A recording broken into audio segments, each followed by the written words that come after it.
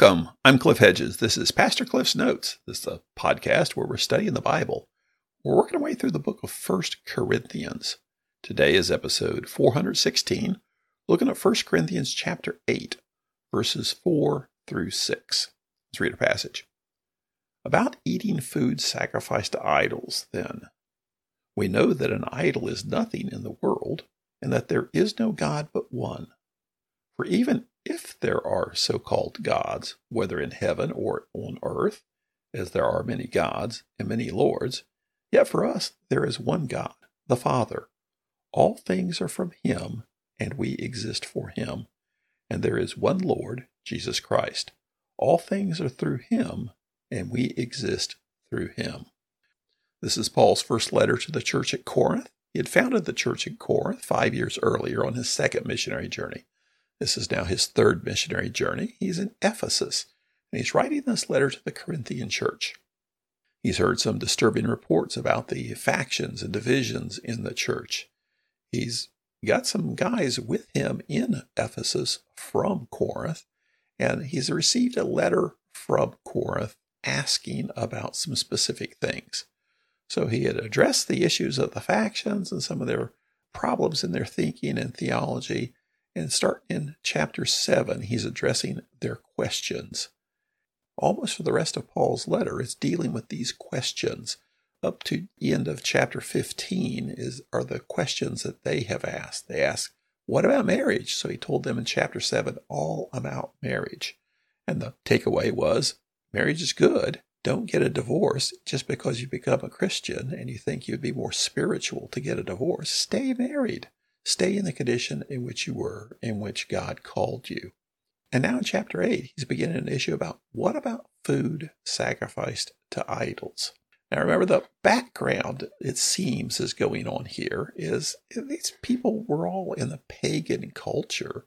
Other than those who were faithful Jews, all the Gentiles were part of the pagan culture of Corinth. And Corinth is a messed up town. Remember, it's Las Vegas on steroids. It is a very immoral town. In fact, in the Greek and Roman culture, to act the Corinthian was to be acting immorally. So it was a tough place with a lot of loose morals. There were pagan temples everywhere, and all the pagan temples have these feasts that are all in worship to the pagan deity, and many of them have a lot of prostitutes involved in the cult worship. And this is what these people came out of. And they seem to have the idea that, hey, we're Christians now. We know that idols are nothing. So what's the big deal going to the pagan temple and engaging in the feast with our friends? We know it's not anything. We're engaging in worship. So what's the big deal? So Paul started this back at the beginning of chapter 8. And in verses 1 through 3, he actually never addressed the issue. What he did was he went to a higher level. Before we even talk the issues here, we've got to talk some foundational principles. And that is love surpasses knowledge. Because he quoted them about their knowledge. We know everything. And the idea is we know about food, we know about idols, we can put that together. We're smart people. Paul said, well, love actually is what you operate on, not just knowledge. Not that knowledge is bad, but knowledge without love will really send you astray. So he gave that foundation in verses 1 through 3. Now he's getting down to the subject at hand. Verse 4, he says, about eating food sacrificed to idols then. Okay, I started to tell you, but I talked about love. But here's the word on food sacrificed to idol. We know that an idol is nothing in the world, and that there is no God but one. Now he's quoting them here, two specific quotes from their letter, or at least their sayings that they throw around, probably from their letter. An idol is nothing in the world. And actually Paul would agree with them here to a certain extent, because an idol is worth nothing. But keep in mind, idols actually do exist. Now, do they represent an actual deity? No. But the idol itself exists, and there's a whole lot of understanding in people's minds about that that's very different from the Christian understanding. And there is no God but one. And Paul would absolutely agree here 100%, because he's the one that taught them that. So he's quoting them here, and this is their basis. Idols are nothing, and there's no God. We're the followers of the one God, and idols don't mean anything. So what does it matter if we go to the pagan temple? We don't believe that. Now, verse 5, he says, "For even if there are so-called gods, whether in heaven or on earth, as there are many gods and many lords." Now, this is confusing because he just said there aren't these so-called gods, but then even if there are, and there are, what he's doing here is giving the subjective reality of the pagans. The objective reality, that is what's for real, he just addressed. An idol's nothing in the world. There's no God but one. But the subjective reality that the pagans live in is there are many gods, many lords. And we can't ignore that. So we've got to be careful. And this is where the issue of love versus knowledge, or knowledge played out in light of love, is important, in that just because something's true, be careful how we deal with that truth. Because love means we care about other people. Not that we let them live in lies necessarily, but we are sensitive to other people and their perceptions.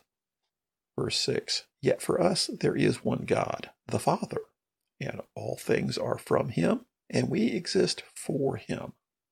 So this is Paul speaking here, and probably at this point the Corinthians would agree in all of this. There is one God, God the Father, and all things are from him, and we exist for him. Now that right there, though, is setting things up for what's to come, because we exist for him, meaning our ethics flow out of this, not our reasoning. So it's not just because we're smart people and we know stuff, because we know what's right and what's wrong. That's how we're going to live. Our ethics are God. We exist for God, and we do things basically as an outflow of that. And there is one Lord Jesus Christ. All things are through him, and we exist through him. So this is a contrast to the many gods and many lords. For us, there is one God, one Lord, God the Father, Lord Jesus Christ. And this isn't so much a Trinity lesson. This is a one God. There is one God, and one God only lesson. And everything here the Corinthians would agree with. He began with a quote from them, and he hasn't blatantly disagreed with it. He's qualifying it some. No question about there is one God and only one God. But the issue is the idols. And they're not saying idols don't exist. What he says is they don't mean anything. Well, from an objective point of view, in that, do they actually represent real gods? No. Are they real? Do they exist? Yeah, well, they know they're real. They exist. But the issue is, what is the subjective reality of all the other people? Because all this has been setting up. The foundational idea of love, meaning our concern for others, is a big deal. And now he's setting it up here as, well, you have these idols, but it's not just what we know to be true, but what do others think? And so we just got to be sensitive about other people. That's what he's saying here. He agrees with them to a degree. Idols are not real. Monotheism is right. There is but one God, our God. But he's setting up for what to follow, in that what you do affects others. And he's going to go further. Back down in chapter 10, he's going to actually talk about, and there is a spiritual reality to this idol worship. And it's demonic. So yeah, the temple to this particular pagan god with its idols, is there really a pagan god that these idols? No. Is there a demonic reality behind this? Oh, yeah. So be careful about just discounting that, saying, the idols don't mean anything. Well, they mean something to a lot of people, and there's demonic activity behind what's going on there. So as we deal with this in real life, it's not just a matter of, hey, we know it doesn't mean anything, so it doesn't matter. Well, it does matter to them, and what we do affects them. And there actually is a spiritual reality going on here. He's still just laying the groundwork here. We'll get into the real meat of it here next time. So thanks for joining me. Join me again next time as we continue working through 1 Corinthians.